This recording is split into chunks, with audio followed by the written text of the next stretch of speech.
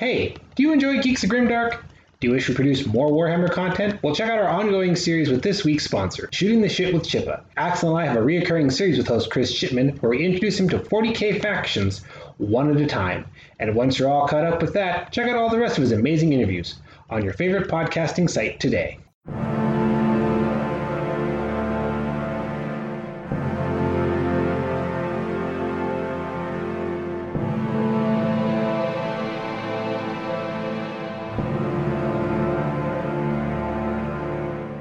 Hello and welcome to Geeks with Shields, your home for all things good and nerdy in this, the darkest timeline. I'm Lord Commander Ulrich, and with me as always is his shield brother, Axel Wryd. How's it going today, man? It is okay. So I went to a candy store like a couple days ago, I think for Mother's Day. Yeah, it was Mother's Day. And while I was there, I got some stuff for myself, including something I'd never seen before called a Slowpoke bar. And I've got it open next to me. It's a solid brick of caramel. Delicious, but it's just a brick of caramel. It's really funny to me.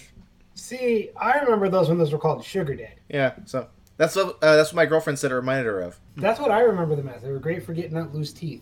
Yeah. Well, I'm trying to be very careful while I eat it. How are you doing? Yeah. Grandfather Nurgle visited me, and my throat is scratchy, and I have to talk for an hour. Oh, I'm sorry, my friend. I have water on standby. Unfortunately, I'm coming out the other side of it, but it's just like, hell. Well, maybe your throat will feel better after a Patreon sound off. I'm hoping it will. Here goes nothing. Our patrons, the people that support this podcast to keep it free to you, they are Pam Gelly, Marquis, Chris Chipman, River Gelly, Krug, Arthur Craig, Kevin Vade, Brendan Enny, John Vinnels, Kit, Kenny, Seth Decker, Donna Lucy, Patrick Anderson, Carson Mel, Scott Rubin, Derek Scotty, Peter. Now, if you'd like to join that illustrious legion, head over to patreon.com/Geeks with Shields. For the low entry fee of 25 cents an episode, that's $1 a month. You get early access to all our content, and you get to continue supporting the production of this show. And for our episode today, which we've been talking around for a while, we have a special guest. Feel free to introduce yourself. Hi, guys. I'm George Wryd with Little Wars TV. All right. And today, well, Ulrich, what are we talking about with our illustrious guest? Well, I feel like we got to do a quick explanation on what Little Wars TV is for our audience that might not know you guys. Sure. So Little Wars TV is a YouTube channel that was started about 4 years ago. It grew out of our historical miniature wargaming club known as Army Group York. And that's a group of people who've gamed together for a couple decades, more or less, depending on the member. And so on Little Wars TV, we film war games that we play. And we encapsulate that usually in a historical context, either visiting battlefields or research. And Greg, who really heads up that effort for Little Wars, pulls it all together and tells, I think, a very nice story and showcases the wargaming side of it as well. That sounds like it was tailor-made in your DNA, Ulrich. Yeah, I've been a fan of these guys since, I think, season 1. And nice. It is definitely fed the slow-growing itch of, like, I might want to dip my toe into some historical wargaming. That might be something I need to do. Yeah, because I don't know how much you know about us, George, but both of us engage in miniature wargaming. Ulrich a little more so than myself, but not necessarily the historical variant. Sure. Yeah, neither of us have crossed it. We both play 40k. Axel plays AOS, and I play A Song of Ice and Fire. So I'm getting incrementally closer. Okay, well, you'd actually you'd be welcome at the club. Everybody at the club plays lots of different things. So from board games to we always have an RPG going on. Somebody's running something at various times, and I know we have some very avid Warhammer and 40k players at the club. So for us, it's about the games, and I'm just as happy to have as long as it's a fun and interesting game. I'm happy to spend an evening do it. But our overall passion is historicals, but we have a lot of fun with anything that somebody's willing to put on the table. Now, correct me if I'm wrong, George. As a layman, essentially, and anyone listening who might be in my same position, I hear historical wargaming, and I think, well, that just sounds like miniature wargaming, but set in historical setting with like realistic historical types of gear, pieces, clothing, and stuff. Am I on the ball, or is there more to? Well, we'll go into the more to it later. But am I on the ball generally in what I'm saying? Yeah. So when you say pieces, historical, you mean the miniatures. The miniatures are all of a specific genre and period. So that the buying a miniature for a period, you expect it to have roughly the right equipment, and that's a big point of contention of how loose people will be in playing with that equipment. And sometimes, even when the sculptors are making miniatures for a certain period, the historical evidence isn't always clear. So you'll have endless debates around brick holes and all sorts of Napoleonic gear. But roughly said, you could take anything from a paper miniature, which we played with paper miniatures, to our standard metal miniatures or plastics. And they're just, they represent the period, anything from ancient Greeks to very modern warfare. I've worked exclusively with plastic. I've seen some people working with resin in my own experience, and I've avoided metal at all costs. But I've heard about metal. Well, they got the lead out of it many years ago. It's largely some sort of, but that's why. My understanding is in the U.S. there's a lot of miniature makers here, but there was a little gap when they chased lead out. But they're very neutral and very safe, although chewing on them isn't advised. But one of the things you'll find in people's discussion, and I do have plastics, most of mine are metals of various scales, but there is something about the heft to the miniature. So by the time you get it on the table and on a base, depending on whether you're basing them singly or as units, I like the heft of it, but you can solve that with plastics usually by however you base them, put sand on the base and just, it's a feel thing. It's a tactile thing that some people don't care about. I like it, but I also have bought plastics because they can be much more flexible in altering them, for example, or getting more poses out of them than you would get with, your typical miniature sometimes. Yeah, that was one of my big thoughts was the ease of customization. And your point about debating about historical accuracy necessarily of a model sounds like the ultimate evolution of the WYSIWYG discussion that I'm used to, which the what you see is what you get discussion.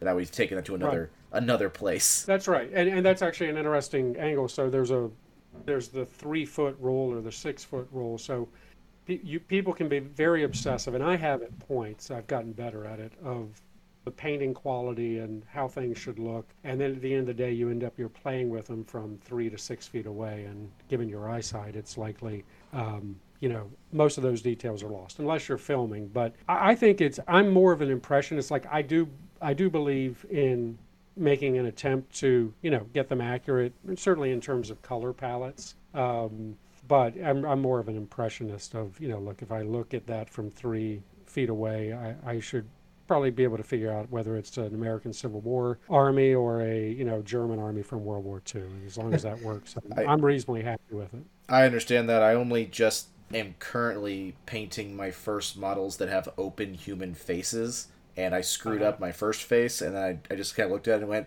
no one's going to be able to tell unless they pick it up and look at it. I'm not trying to do eyes again. I tried eyes on the first one, which was not a smart move. But you don't paint eyes. No one can see eyes. I was experimenting, figuring it out. If you can do it well, I've seen it well done, but I avoid it myself. I do a lot of shadow on the eyes.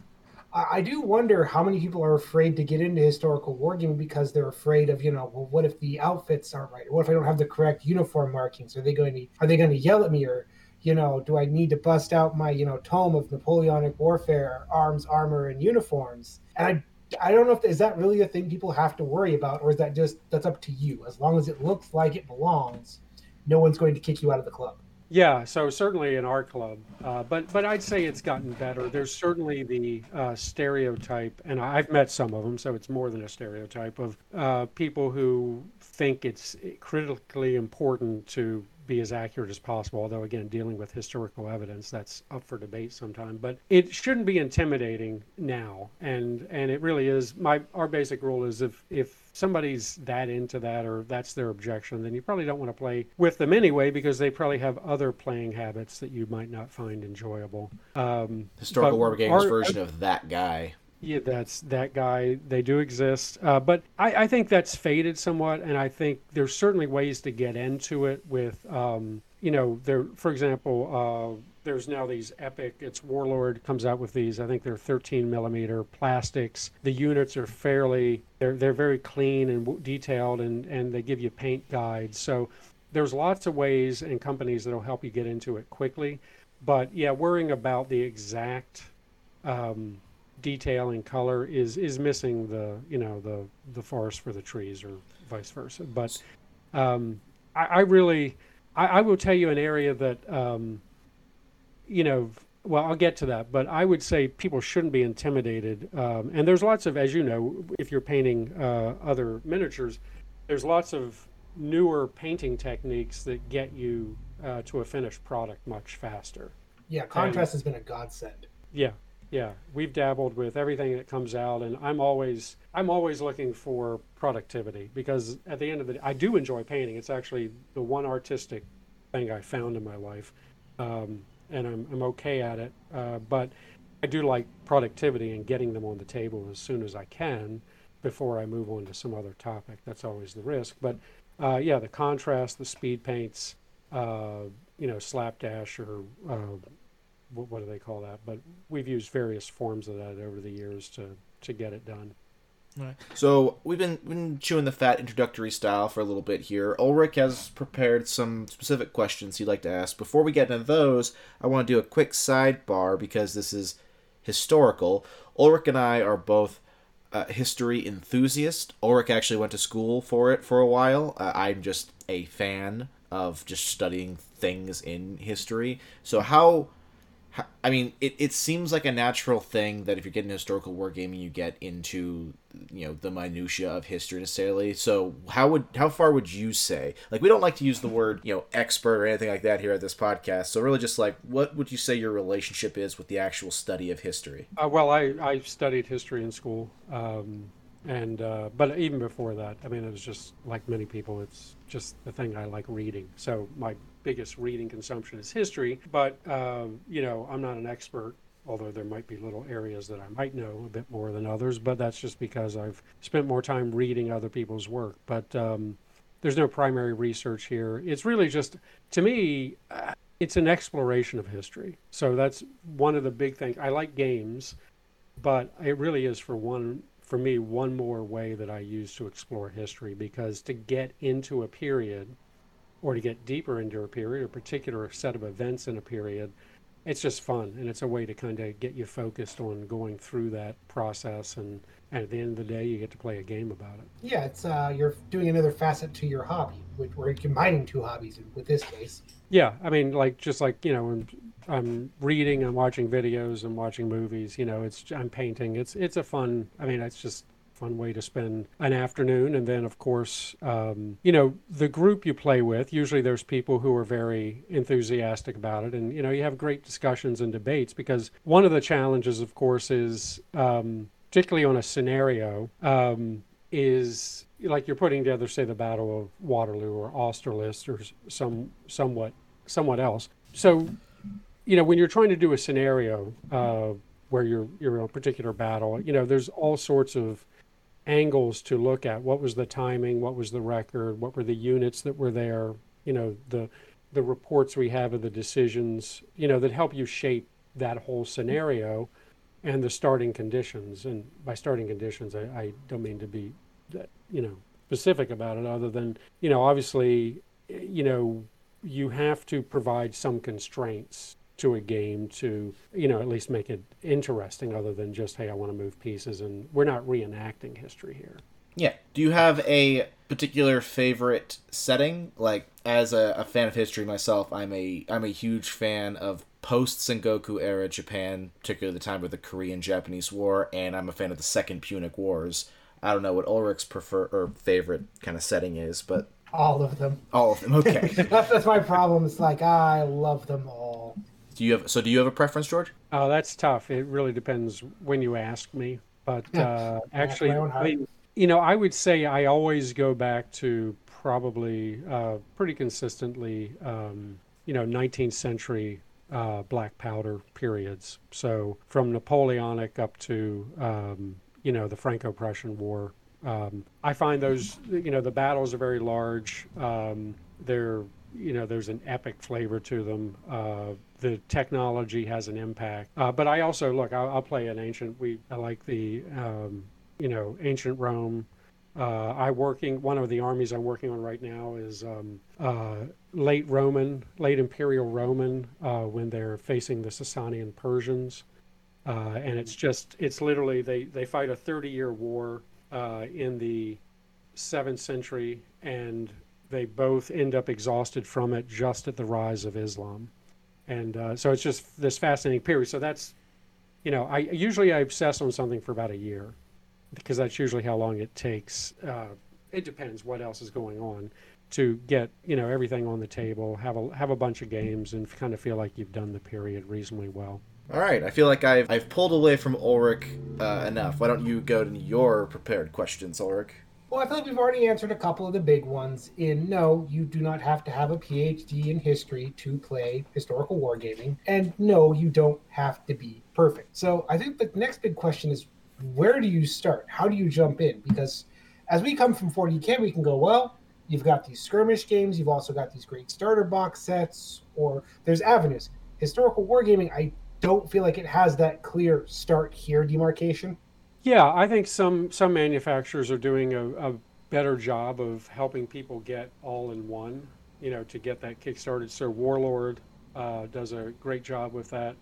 Like I referenced their Epic games, Pike and Shot, they've come out with American Civil War, Napoleonics. And so if you look at those, it's, you get a box with sprues, you get painting guides. So I think that's an example of, and there's a couple of those out there where that's a great way to get started. You could probably get those on the table, much sooner than other things. At the same time, if you spend a little bit of time online, and if you get to a convention or something, or just, chat up people, there's so many manufacturers of miniatures in all sorts of scales. So we play in everything from, 3mm, 1/600 up to usually 28 mil or 156 is our range. So you could pick something like, say, 6mm, 1/285, and there's a couple of manufacturers for that. Bacchus is one, Heroics and Ross, both UK companies. And the beauty of those is they paint up fairly quickly. They're small figures. And if you're looking for the larger battle, you can get that out of it. The other side of that is, so 28 mil is great for skirmish games, and we play a fair number of skirmish games, and I like those a lot, and I like those as a project because they're easier to get on the table. You can get 28 mil from the Perry Brothers in the UK, or Empress Games, but 15 millimeter is a really nice scale, kind of in the middle there, because doesn't take as much to paint, so you can get more done. So, for example, right now I'm working on a project at Modern Ukraine, and there's a manufacturer, Curacao Miniatures in New York, who has a line covering modern Russia and very modern Ukraine stuff.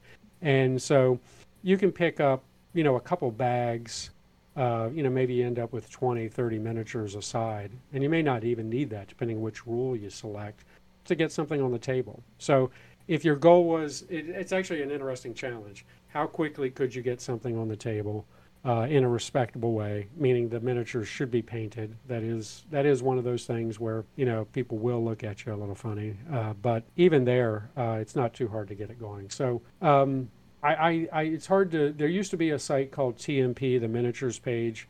It's very slow now. It's full of curmudgeons, but it is also a ton of, if you Google anything with miniatures, it'll probably be one of the links that shows up, and it's often a good way to orient yourself on a topic. And if you're listening to this and you're one of our Warhammer people, as a comparison, a lot of Warhammer infantry models will be on like 25 to 28 millimeter bases. There's some 32s tend to be like the bigger commander guys. So what George just described, the higher end is close to what you're probably used to. Yeah, and you already kind of covered like the various aspects of scale, because I know picking a scale is also a big part, but I feel like you covered that well. But what if you don't know which setting to go with? Like, is there one setting that's new player friendly versus another, or is it just, what do you feel like? A setting, so I'm not sure I understand. So you typically, if you can get one person. Well, you've got the whole hold on then. History. Before we get into that, because I like the personal question that we've kind of overlooked, which is, What is your particular historical wargaming story, George? How did you get into it? How did you start this as being like your hobby and pick your settings? And what was your personal story, your journey?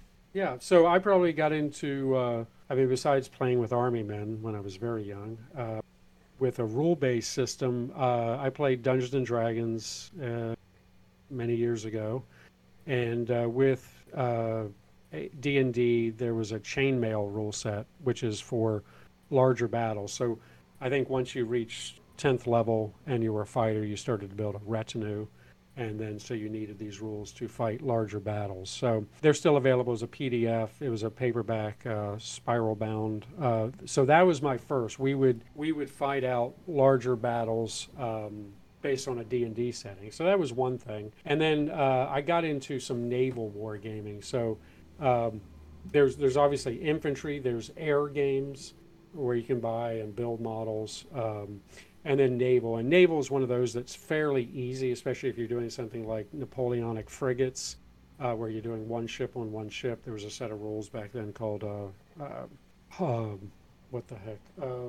Heart of Oak. Very detailed rules for, basically, it only really worked for small number of ships. It got very complicated, but it was one of those things. It was crunchy and fun to get into.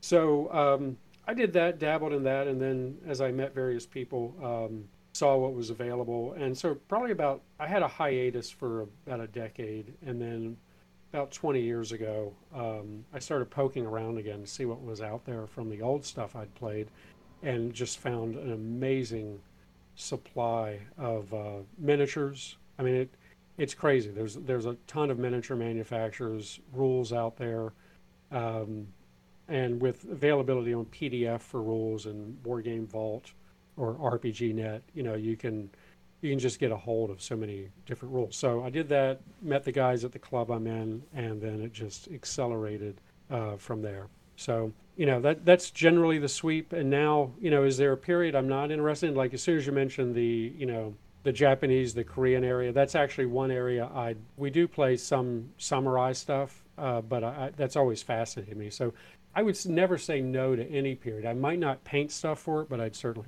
It's funny because you mentioned naval, because when I brought up the Japanese-Korean, the thing that really interested me about that particular war, the Japanese-Korean War, is that was Admiral Yi Sun-sun's war, and that's all naval stuff that catches my attention there. But anyway, sidebar. Now my brain immediately went like, oh yeah, I hadn't considered naval, but naval is totally a viable option. Yeah, it's actually, if you're looking for ease of, hey, I want to play a historical war game in a scenario, then naval gives you a lot of options. There's either resin files you can get if you do resin printing, but metal ships, there's plastic ships. Some people even take, if you have the old Axis or have Axis and Allies, you can procure the 1800 scale ships from there, and they're fine. But that is a great entry. Planes are great, and one of my favorite periods from World War One. World War One, there's a set of I think Ares publishes it, or Fantasy Flight. They've changed the name over the years, but it's Wings of Glory. And you buy these plastic planes, 1/44th scale, beautiful World War One planes, and you just need two planes, and you play that out. It's a card driven, so you're plotting the plane movement by laying out cards with arrows on them. So it's one of the few games I've gotten some of my family members to play, just because it's an easy pickup game. You can go from that to World War II aerial games. Again, you can get crunchy, but a lot of them can stay pretty light. And then you can do probably the last period that's of interesting as a game is Korea. Or Vietnam, you can get some too, where you've gotten, the aerial battles there are still dogfights. They're not totally 3-mile, standoff fights with missiles. But anyway, naval and aerial are the two quickest ones I can think of to get into. And those can both be played with like a small model count, correct? Oh, absolutely. Like I said, on the naval, you might need a couple ships, a handful, depends on the scenario you pick. I can think of some that you might only need a dozen ships. If you did something like frigate on frigate action, like stuff from the War of 1812 or Napoleonic, you just need two ship, one for each side. You can have a lot of fun with that. And the aerial tends to work best. It's hard to manage more than one or two planes as a player. Yeah, I can imagine that. it is funny the way you laid out the settings for aerial, because we've had aerial combat for, 150 years or something like this point. I don't know when the first, like, warplane was developed, but I feel like the dream, or the image anyway, of the ace pilot in a dogfight feels very World War One to me specifically. Yeah, well, that is, and that's why it's so fun. World War One, the first aerial battle was really like 1914.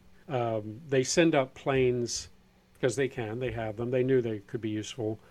They send them up mainly for reconnaissance, right? They want to see ahead of the moving armies. Well, as soon as you see your opponent throw up planes for reconnaissance, you need to block their recon. And so I think the first battle is on the Russian Eastern Front, and it's a Russian pilot who uses a grappling hook and a shotgun to attempt to stop a German pilot. And then it evolves. Within 4 years, you have some very modern seeming planes and synchronized machine guns and bombing. So that's why World War One, for a lot of reasons, is a fascinating period. It's one of my other favorite periods. Is you go from stuff that looks pretty recognizable from Franco-Prussian or turn of the century to, by the time you're through with the war, you've got tanks and armored cars and large aerial fleet. I'm really hung up on a shotgun and a grappling hook. That sounds so ridiculously primitive. Amazing. Yeah, but I know, I agree. World War One's amazing. Is there a lot of miniature wargaming set during World War One? Because that would be really interesting to try and write rules. Yeah, so there's a variety, and it usually, most of the time, you have to pick a period in the war. Yeah. So if you're doing land battles, so 1914 early on before entrenchment starts is a war of maneuver, so it's very different than the later war. And we game that a lot. We play that. There's a set of rules, Great War Spearhead, that we played fair amount of.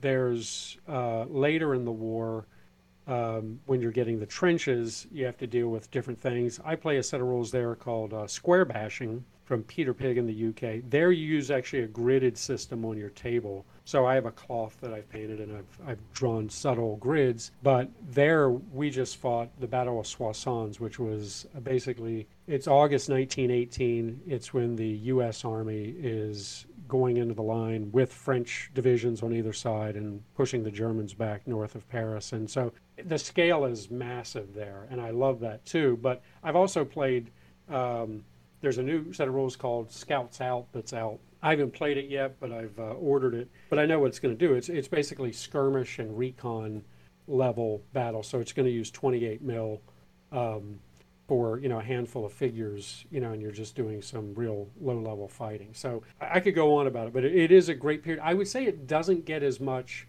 if you're looking at the periods that get the most play, it's without a doubt World War II and American Civil War and Napoleonics.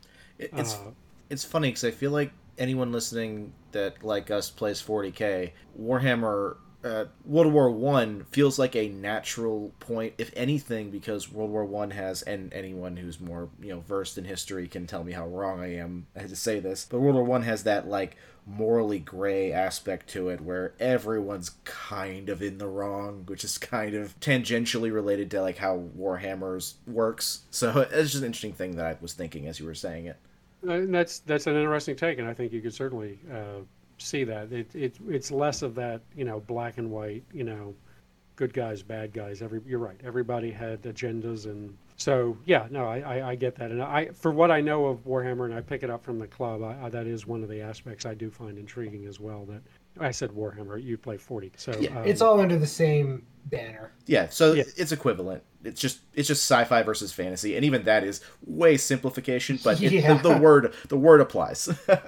Yeah. So I've played probably half a dozen Warhammer games. Met a fellow who had never played historicals, and I hadn't played Warhammer. This was about 12 years ago, and so we trade off, and I had a blast. I even ordered stuff, and I started down that scale. I was hoping my son, who was probably around 13 at the time, would that would be the one area he might get into, and he played a few games, but I just ended up going back to what I knew after that guy moved away. But I found it to be very, like I said, those types of games where when you're done playing, it's like, oh, I could go for another one of those fairly soon. I just think it's interesting because a lot of there's a meme culture in Warhammer, and that's one of the things you'll see very frequently is who's the good guy? We don't do that here. And if you look at real world history, there are, and of course history is actually quite nuanced, but like if you compare the Civil War, World War II, and World War I, 2 out of 3 of those have what is arguably a much more black and white scenario happening, more morally speaking. Right. Right. Yeah. No. Well, certainly that's the the general take on it, and I generally agree with that take. It does become one of those things where you get into the period, and you're like, for example, World War II. There's certainly parts of that where you're like, okay, do I want to field an SS unit? No, that's not really my thing. Right. There are SS units who, if you put together any scenario for Normandy, you'd have to account for them. But there's a difference between accounting for them and, oh, this is my favorite unit. So there's certainly with regard to that. And you can find the same issue with the American Civil War where, perhaps, people are a little too enthusiastic for, one side or the other. And by that, I mean the South. It's the same problem you have with reenacting in the American Civil War. There's a lot more Southern reenactors, even if they aren't from the South. Yeah, like you don't have to go into it if you really want to, but I know that in Warhammer, for instance, we have I'm not going to beat around the bush here. We have a Nazi issue because there is at least half of the game. Don't understand satire. Yeah, and half of the factions in the game are fascist satires, and you have a big chunk of the fan base who takes that not necessarily the best way. And so I am curious how much of an issue the historical wargaming community has with that kind of thing. Yeah, I'd say it's very small. It's not something you see it on a game or a table or your club or anybody I've really gamed with. In fact, usually those are the people who don't. We do have filters as far as joining our club particularly, where you'll see it sometimes at the conventions. You see somebody walking around in an inappropriate T-shirt that kind of, like the World Tour type of stuff, or it's so yeah. But I mean, everybody. There's always a few, but it's not a theme in the sense of, there's a problem. It's just more.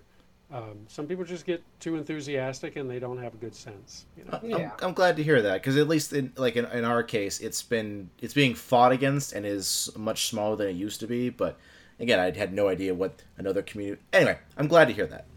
Yeah. The problem is Games Workshop has not been as proactive against it as they should. Well, also, even mentioning Games Workshop creates that, as George has mentioned, there's not a monopoly on historical wargaming, which I do feel the huge advantage that historical wargaming has over us is you guys have all the options in terms of models and rules and what you want to use. It's kind of an advantage and disadvantage from how he said it, because it means that there's not a easy one place to go. But so I'm glad you mentioned that, because that's actually one of my, and you guys are right on it. There are no rules. There's not a fixed way of doing this, and that's what I love about it. I will tell you though that some people get introduced to historical miniatures wargaming through a particular there's a World War II rules, Flames of War. I'm sure I've heard a lot about them. Right. So and they're good. And I have a lot of their miniatures. I just never play their miniatures in their rules because I think there are better rules. And I also object to the idea that miniatures go with rules. They don't go together. You buy miniatures, you base them because people often say, well, how do I base them for these rules? And the general rule is that if you look enough, there's generally common basing for most rules. And at the end of the day, as long as both armies or all armies are based the same, and it fits your table space, it doesn't matter, right? There's workarounds to anything. So. But Flames of War, Battlefront, they make great miniatures. I have a lot of their miniatures for World War II and their Vietnam. And they've been like the gateway for a lot of people because that's what was being played in their local hobby shop or clubs. And so it's great in that sense. What it can build, though, is if you go through that channel until you breathe fresh air, you may think that everything's kind of buttoned down that way. Because, for example... in their tournaments, when they run their tournaments, at the conventions, you know, you need to be playing with their models and obviously the latest rules, and you know, it's the same kind of scheme of, you know, they update the rules every few years, and so We are familiar with that. yeah, so it's a great entry, but people should realize, use their miniatures, and then once you go on, you'll realize, oh, I don't have to. You don't have to stick to that pattern. It's very liberating after that. Yeah, well, correct me if I'm wrong, but I feel like there's such an array of rules that you can start simple and then add granularity as you change up your rule sets to find one that does everything you want it to do. Yes, absolutely. You can really run the gamut from, hey, I'm going to play Operation, you know, or Overlord in an evening, right?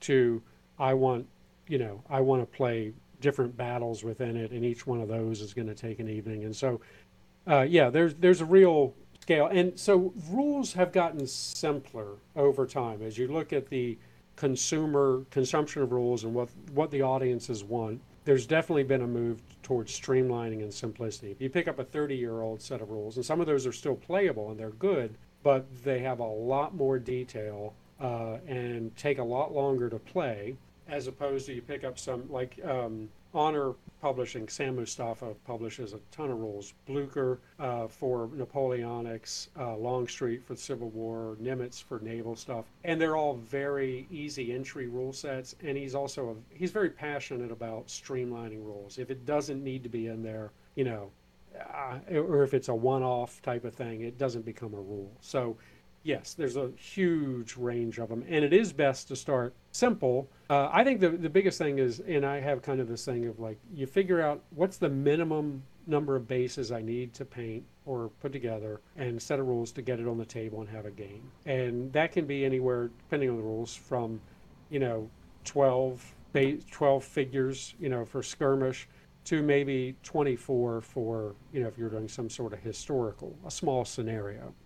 But you start simple, and you may never add in all those details because you may not feel the need to. And I'm biased a bit more towards the lighter side. I like collecting rules. I have a huge collection of rules, and I'll peruse them, and I'm like, oh, that's a great, you know, mechanism, and that's pretty cool. But at the end of the day, I need to get it done, you know, usually in an evening. Yeah. So you mentioned in that a couple easy ones to get into, so anyone who's listening can go back and pull out those specific ones you mentioned. So you already covered that. Do you have a particular set that you prefer? I mean, you basically, what I got from your description was very much an open-ended kind of like, oh, look at a lot of different kind of rules, do what works for me and the person I'm playing with kind of stuff. So I got a very, you know, for lack of a better metaphor, like a very MMA kind of concept from how you describe rules. But is there any system that you are,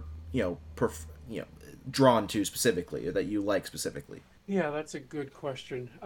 It just goes in waves, but I'll give you a couple that I would, you know, I always like playing, and I think they give a good game. So Greg with the channel is a publisher, and he's written 2 sets of rules, and his American Civil War rule set, which is called Altar of Freedom, is one of the best, and it's for playing large battles like, you know, Manassas, First Manassas, Second Manassas, Gettysburg, in an evening. And now some of those are large. At Gettysburg, you're breaking into days, but the basing is clean. It's so very elegant set of rules. He also published an ancient set called Age of Hannibal, which was built on a set of rules called Age of Knights, a medieval one, and those are great. I mean, those are absolutely ones I would play.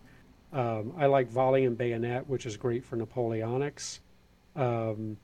There's a gentleman, David Brown, and a publisher called Ricewitz Publishing in the UK. It's also Two Fat Lardies, which we can go into. But Dave Brown has written a set of rules called General d'Armée for Napoleonics. And they came out about 4 years ago. He's got a second edition coming. And they're very elegant. I think they I like capturing command and control issues in the rules I play. I mean, that to me as a commander, I want to be that kind of overall commander, the Napoleon, the Grant, where you're basically balancing your resources to solve a very large problem, and you have these constraints. So all of the rule sets I listed are good, challenging sets for command and control. But they're good. I mean, you're rolling dice, you're doing damage, you're causing morale checks, all that. They don't weigh it down so much that you're, like, for example, in that set of rules, you're seldom looking at which particular weapon you're using. So in some of those periods, you could say, oh, these guys had repeating rifles or they have muskets or whatever. Typically, to make a rule set cleanly, you're kind of abstracting that. They have, it's one set of weapons for these guys. Everything fires roughly the same and does the same amount of damage. Right. It's the overall effect, not, Yeah. Now, one thing I like that you guys do is you review every set of rules you use for the channel, and you break it down in a really clean way that I think is great for someone's like, well, that looks like a fun period. What do they think of these rules? And you can go and like, oh, okay, maybe this isn't the rule set for me. But then you suggest ones that might be better. Yeah. No, that's, we all love rules. So part of the, I certainly do, and I know everybody there the fun is we like playing new rules. It's not like we're looking for the perfect set. I mean, we're looking for a set, like if we're particularly starting a new period, that all goes together. Hey, what are we going to use to play this? Oh, these came out, I try these. We'll try a couple sets and we'll play for a year, two, maybe, not every week. We literally probably play a different genre every week. But we like the rules part of it. So yeah, I mean, I think that goes, we're always looking for a set of rules that'll be useful. We don't have to keep looking for the next set. Once we find it, we'll play it for a while, and then somebody will say, hey, somebody just published this, or I found this old set. Let's give it a shot. Yeah, you guys aren't afraid to modify it. If you so that's something you like, you're like, well, this works, but what if we just change this little rule to make it that much better?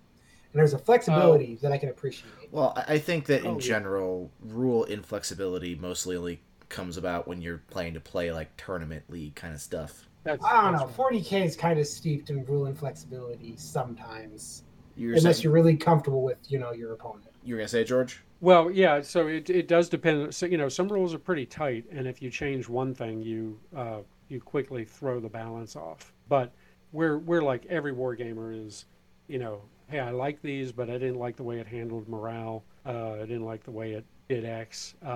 There's always little tweaks. We actually try to play it a few times before we start, messing with it. But ultimately, as long as everybody agrees, we'll attempt that. But I have found that with some rules where we kind of, we change this, and next thing you know, you've created a different set of problems. So sometimes you have to respect, the rule author, went through that process and made those trade-offs and ended up with what they thought was the best balance of those things. But again, if it doesn't work, then change it. I'm a regular D&D player, and you mentioned earlier, and it's funny the number of times I've heard one of my 3 DMs say something like, "Oh, hey, I heard about this, homebrew idea. Let's give it a shot. Let's experiment with it." And do you like that? I do. I am very pro the openness to it. And if it doesn't work, I am very, very much on board being like, all right, don't have to do it. If it does work, do it. In fact, I have one DM who I think is a little too open to it, where like I mentioned something to him and I was like, hey, we can look at this and talk about it later. He's like, well, let's do it now. But anyway. Yeah. One last thing we got to get in here is this is known. Every 40K player knows this and is jealous of historical wargaming. Your guys' tables are incredible. They make our tables look terrible.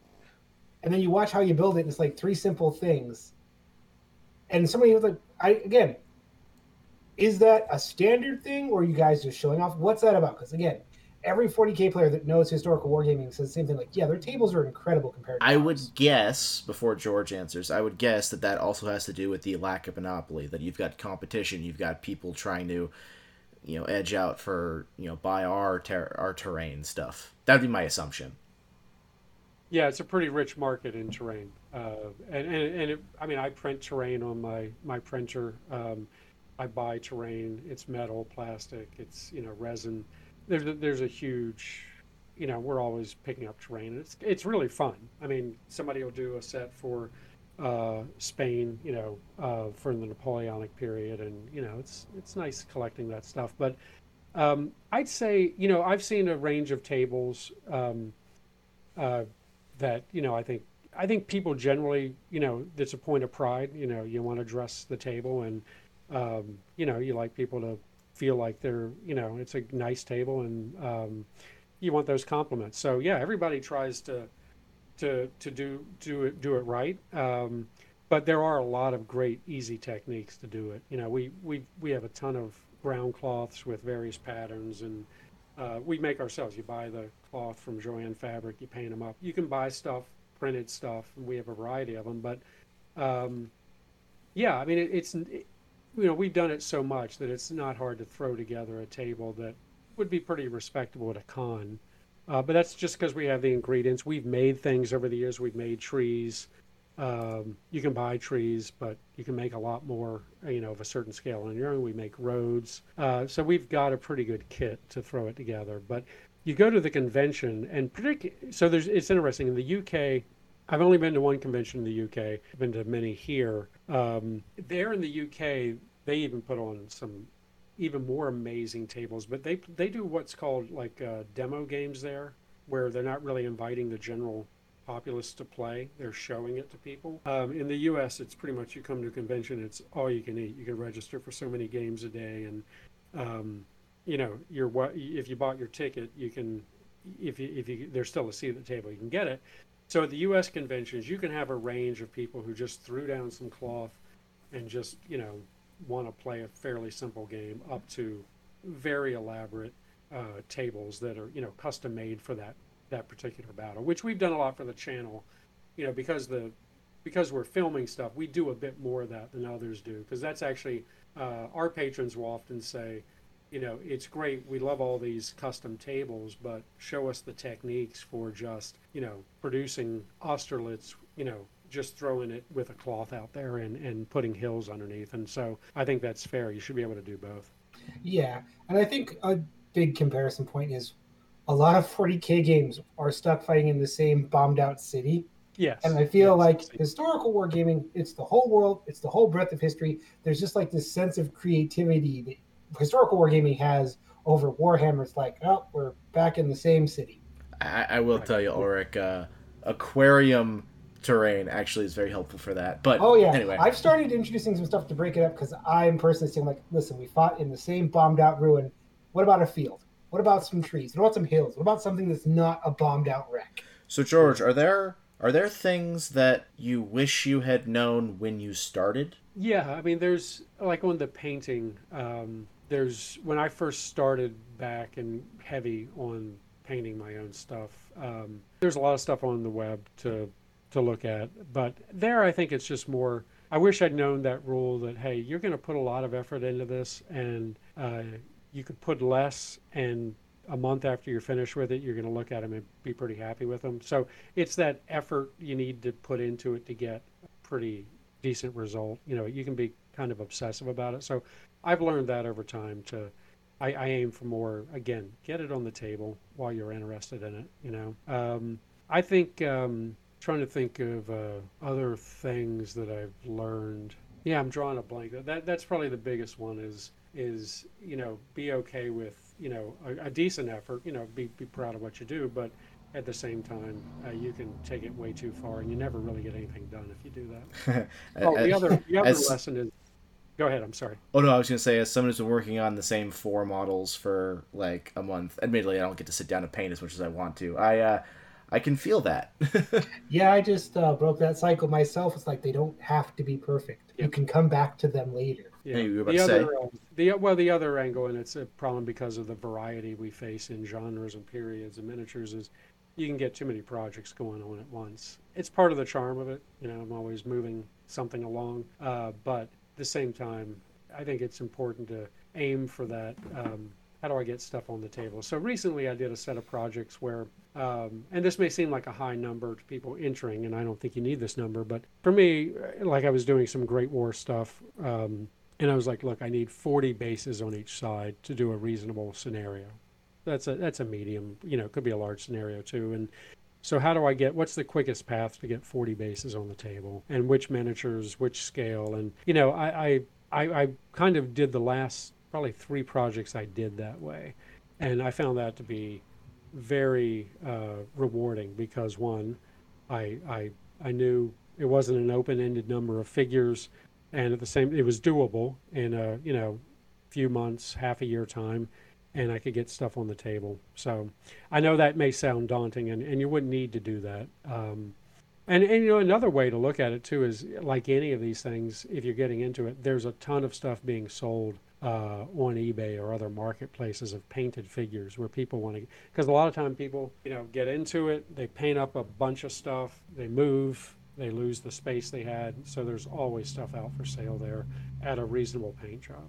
I've got two more questions. I don't know what Ulrich has, but real quick and a light question, just out of my own curiosity.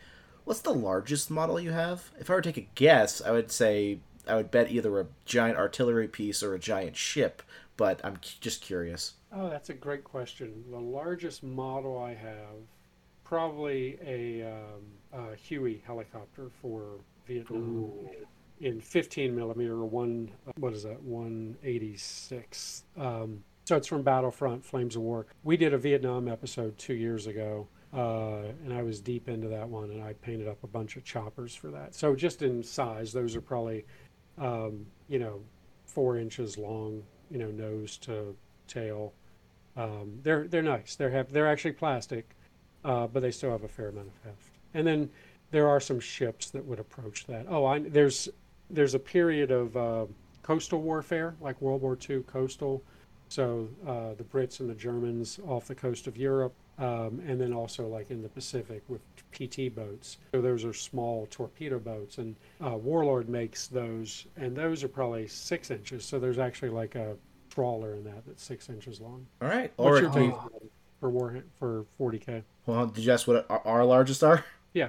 My largest model is, I have something called a Morkanaut, which is basically a mech that orcs shoved together with junk, and the actual size of it is probably about a foot tall and maybe like 7 or 8 inches wide, if I take a guess. Wow.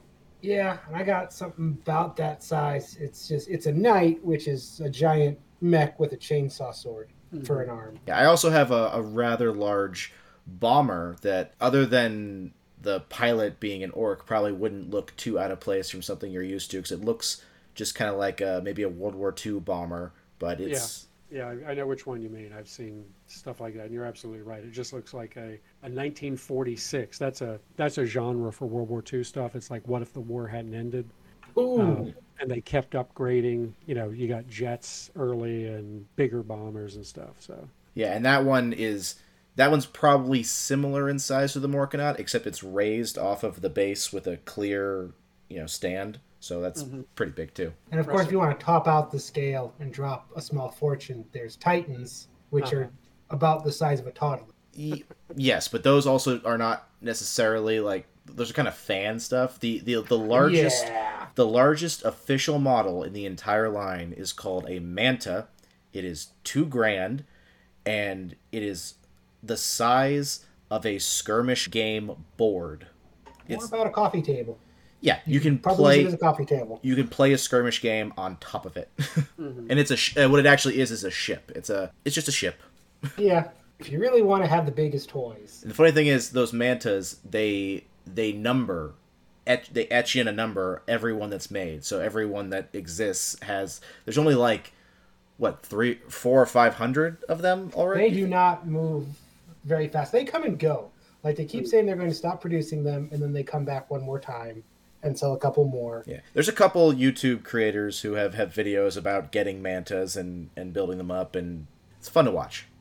Yeah, I'll check it out. Anyway, Ulrich, do you have any other questions before I ask mine? I have one last closeout question, so I'll let you get one more in here. Well, because mine's also a closeout question. Okay, well then I'll do my closeout question is, what is the best thing about historical wargaming, and why should more people play? Well, I think the best thing is it's a multimedia way of exploring history and having a fun game. So, as we discussed, the whole process of building armies or acquiring armies and terrain and hey, what did this what did this place actually look like at this time? What was here, what the hills looked like. Putting that all together, who were the generals, what were their personalities, what were the random events that, have impacted things. To me, that's the whole process. And it really is, it's almost I find it meditative in some way, where you're really trying to like puzzle out how to best represent this event and do it in a way that's playable and a great social event. Because honestly, playing by yourself, which, there's solo wargaming is a thing, and there's ways to do it. It's a lot of fun when you have a group of people around the table. It's funny, even though Warhammer is primarily a 1v1, I found that in my experience, having at least 3 people is the best experience. So you have someone who's kind of like not in the game themselves, but are part of the experience. My old club, there'd be conversations going between the tables, between turns. And people would be shit talking each other and going, "Oh, you should do that." Like, "Oh, it's your turn." Okay, well, I gotta get back to here, but think about that, and then arguing, which I'm sure exists also in historical wargaming, because they don't exist in history of like, you're wrong. This battle wasn't decisive. This was the decisive battle. Followed by, what are you talking about? If it hadn't been for so and so would have lost this battle. Yeah, there's debates. There's always something being debated, and yeah, we have the same thing back and forth between the tables. The club, we meet on Monday nights, and it's with a good turnout. There's 2 tables, 3 tables going, or sometimes a very large one. And yeah, it's the social part that really, at the end of the day, I get a lot out of. So I've met a lot of great people in the hobby. And then my final thing is, so we've been primarily asking you questions, and you've been responding and teaching us and telling us, and I've had a great time with this conversation. Is there, assuming that our audience, because we talk about like Warhammer all the time, so assuming our audience, the people listening to this right now, are relatively knowledgeable about what wargaming is, but not what historical wargaming, is there anything that you want to convey to these listeners that hasn't come up in the course of our questions? And, failing that, any interesting stories that you want to share from your experiences? Great question. If you are familiar with wargaming, you're really 80% there. The difference would be, acquiring the miniatures is a different way, and it's an open market for that, so it's easy. But yeah, I didn't find, like the gentleman I was talking about who I introduced to historicals, who'd been a Warhammer gamer solely, there was absolutely no problem transitioning. So if you're a gamer, no big deal, easy to do. Acquiring the materials to do it can be challenging, but you could also find a local club if you're lucky, depending where you are. And the thing I find is, certainly I found, in my experience, is people are always looking for new players, so they're very happy to have somebody else to be around the table with them. So I think, in terms of stories, I don't know, this is one that pops in my head. So this is more of a Little Wars story than just strictly historical, but there is an interesting overlap. So we did a UK tour last year. A number of club members went over, and we filmed a lot of battlefields, War of the Roses stuff, Hastings, and we were going to a convention, our first convention. It was called Joy of Six, which is a 6mm. So we were doing that, and everywhere we were filming, there were we were at the British Museum, and we ran into a young fellow who recognized us and, had to get a picture taken, and we were like blown away. And then we were out at a pub in St. Albans, which is north of London, just like one of the town pubs. And there's 3 or 4 of us. We'd been doing a trip around the town because it was important, the War of the Roses. And this guy walks by with his wife, and he says, "Little Wars TV?" And literally, it was just crazy. This guy recognizes us. But the reason he knew us, beyond just being a gamer, and he was actually a Warhammer gamer, as he confessed, but he worked for the British Department of Defense, running war games for them. So the reason I mention that is, over the last decade, and particularly the last 5 years, all of the defense organizations in the US and in the UK, and I'm sure elsewhere, have massively upgraded their wargaming talent. They've hired people to to create war games for them. They run more war games. So we were actually down, it's an episode that'll be coming out in a month. We were down at the Marine Corps Museum in Northern Virginia to run the Battle of the Chosin Reservoir. And the opponents, we set up teams between some of our patrons, and their opponents were from the Marine Corps University, where they ran, one of the things they do is run war games. So that was a pretty wild connection of how this hobby is, being used. And that's actually the origin. We didn't talk about it, but the origin of, this type of wargaming was, it probably predates the Prussians, but the Prussians in the 19th century built sand tables, and before they went out in the field, they conducted these games to try to give themselves a mental picture of what might happen. Excellent. I mean, that went in a direction I didn't expect. So that's really neat. Yeah, that was crazy. That was a lot of fun. So we bought them a pint and shared stories, but that was hilarious. When we were in the UK, I didn't get to go. We had another interview with Perry Brothers, but a couple of the guys went to Warhammer World, and they had a blast there. So I wish I'd gone, because it's just one of those things you want to experience, and but they had Definitely. All right, and this might be basically saying the same thing, but if you have any concluding thoughts on the discussion, now would be the time. No, it's been a great interaction with you at both, and the questions were great. I enjoyed answering them, and the reason I was really excited to come on and do this is because I do think there is a lot of crossover opportunity, and I think people, if they gave it a chance or had the opportunity, would really enjoy it. Well, I admit the idea of, at the very least, because it took Ulrich forever to get me really into miniature wargaming, because I have a thing where I'm averse to collecting things. I just don't like a lot of stuff in my life. I'm a very minimalist, kind of Spartan kind of person. So the idea that I could, say, for instance, play some naval stuff with only 1 or 2 ships, that has caught my interest. Yeah, we're going to pick a set time period and maybe start doing that, because I love naval warfare.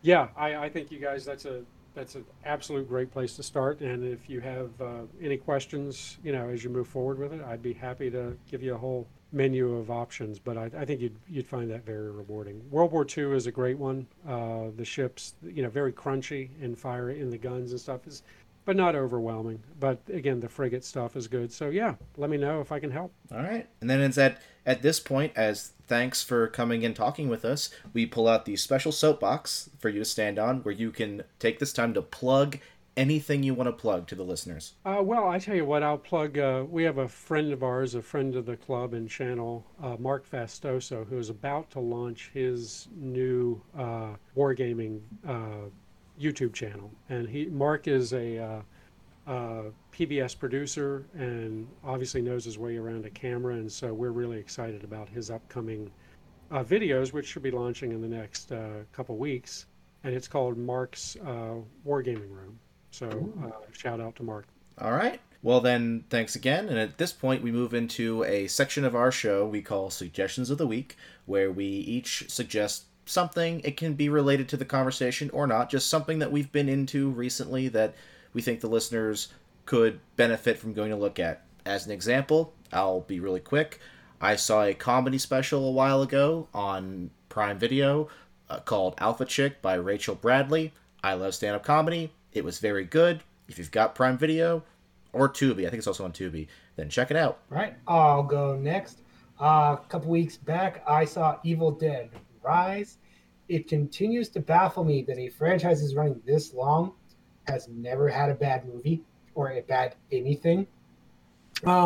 Personally, I think this is the weakest of the overall franchise, but that is saying something given the pedigree of it.